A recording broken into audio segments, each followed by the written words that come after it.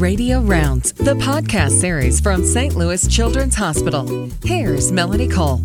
Welcome. Today we're talking about gender-neutral pronouns, what they mean, and how to use them. This is Radio Rounds with St. Louis Children's Hospital. I'm Melanie Cole. Joining me is Dr. Christopher Lewis. He's a Washington University pediatric endocrinologist and the co-director of the Transgender Center at St. Louis Children's Hospital. Dr. Lewis, it's a pleasure to have you join us again. Tell us a little bit about the origins of gender-neutral pronouns. When did that begin, and what are we seeing in the trends now? So the first documented use of the term or the word they used in the singular sense actually dates back to the 1300s in a story about a werewolf. But in the 18th century is when grammarians began saying that the singular they was an error because of plural pronouns can't take a singular antecedent.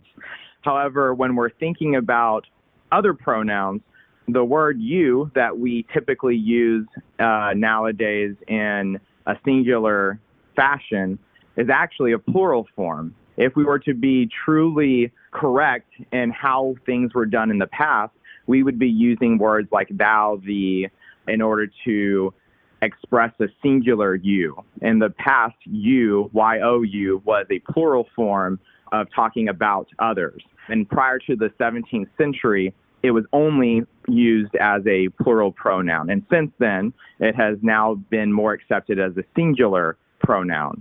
When we're thinking about they, like I said, they has been used as a singular pronoun for centuries.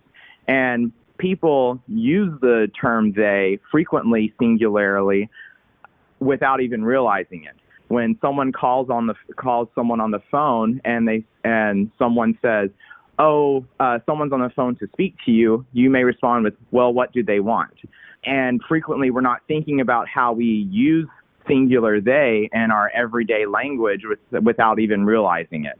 It's only when we know the gender or think we know the gender of someone that we then feel like we have to use the gendered pronouns of he or she. That is really interesting, and thank you for telling us how this has evolved. So if this framework often leads to misgendering people whose identity is maybe non-binary, including members of the transgender, genderqueer, gender non-conforming communities, what would you like us to know? And what would you like other providers to know and pediatricians to know about how these pronouns should be used and how it shows respect for the person that they are talking to?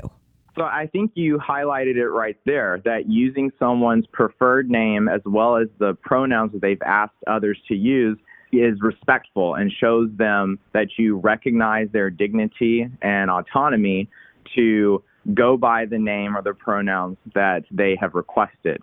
I understand that people have difficulties when it comes to using variety of pronouns. There are other pronouns that exist besides just he, she, and they. And even within our transgender clinic, people do make mistakes. And I think that is probably one of the biggest fears that people have and related to pronouns is the fear of saying the wrong thing, using the wrong term, or accidentally offending someone else. I don't think that most of the difficulty and concern that comes from using gender-neutral terminology derives from intention to be rude or malicious intent.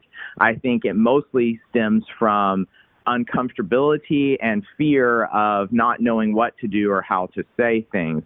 And if you do make a mistake, the best thing is just to acknowledge it, recognize it, and move on, and to practice using terms and words that aren't gendered. One of the things that I do in order to obtain the information from people that related to pronouns and names is I may introduce myself as, hi, I'm Dr. Chris Lewis. I use he, him, his pronouns. It is something that I do in interactions with patients. I do it in lectures and presentations that I'm giving. And it's also in my signature line for emails so that when I introduce myself to others, they know the pronouns that I use and am able to refer to me as such. What an amazing thing to do, and what a great tip for other providers. So do you recommend, Dr. Lewis, that other providers not only take that lead from you, but ask the question, whether the person is meeting with, a therapist for the first time or their pediatrician to get their normal well visit? Do you recommend that these other providers ask, and then they can help the parents educate other people around this youth to help them all understand together? Well, I think one of the things that needs to come into play is normalization of talking about gender identity. And the best way to do that is to obtain that information and then talk about it when it's relevant. So part of our intake forms with pediatric endocrinology at large, not just with our transgender clinic, is to solicit information related to what's called SOGI data, sexual orientation and gender identity.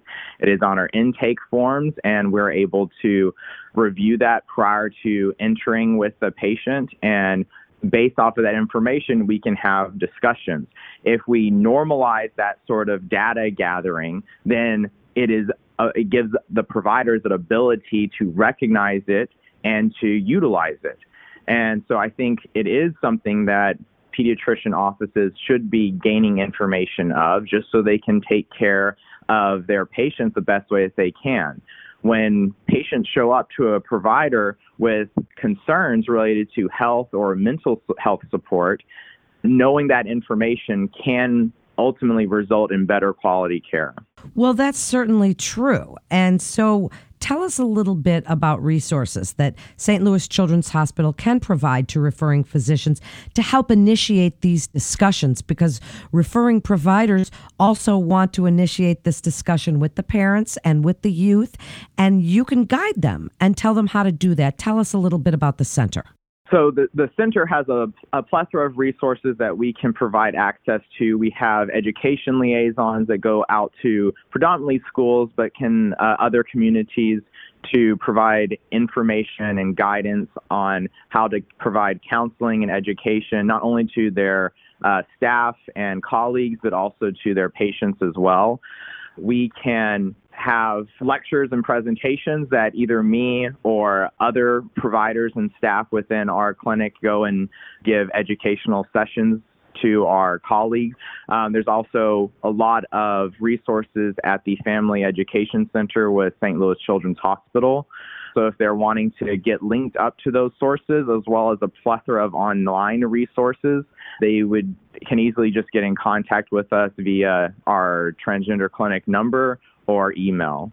As we conclude, Dr. Lewis, do you have any final thoughts for other providers on what you would like them to know about gender-neutral pronouns and helping their patients the best way that they can, and when you feel it's important that they refer? Well, I think that they can refer at any time, because we do provide a lot of services beyond just medical, hormonal, and surgical education and access. So if there's ever any sort of concern related to legal, social, medical, or mental health concerns, they can definitely reach out to us and we'll be able to assist them. In terms of things that I think that a pediatrician should do, I think is they should not make assumptions and allow people to come to them with their concerns and meet them where they're at. Do not place your own personal ideologies in front of the patient's care, and allow them to feel and that they're receiving care in an open and welcome setting, so that they are able to have that dialogue with their provider that ultimately is trying to take the best care of them. It's great information, and thank you for all the great work that you're doing, Dr. Lewis. What an amazing center. And to learn more about the Center for Families at St. Louis Children's Hospital, please call 314-454-2350. Or to consult with a specialist at St. Louis Children's Hospital, you can also call the Children's Direct Physician Access Line at 1-800-678-HELP. You can also visit the website at stlouischildrens.org. That's a lot of ways to get in touch with St. Louis Children's Hospital if you have questions and you are a referring provider. This has been Radio Rounds with St. Louis Children's Hospital. Please remember to subscribe, rate, and review this podcast and all the other St. Louis Children's Hospital's podcasts. For more health tips and updates on the latest medical advancements and breakthroughs, follow us on your social channels. I'm Melanie Cole.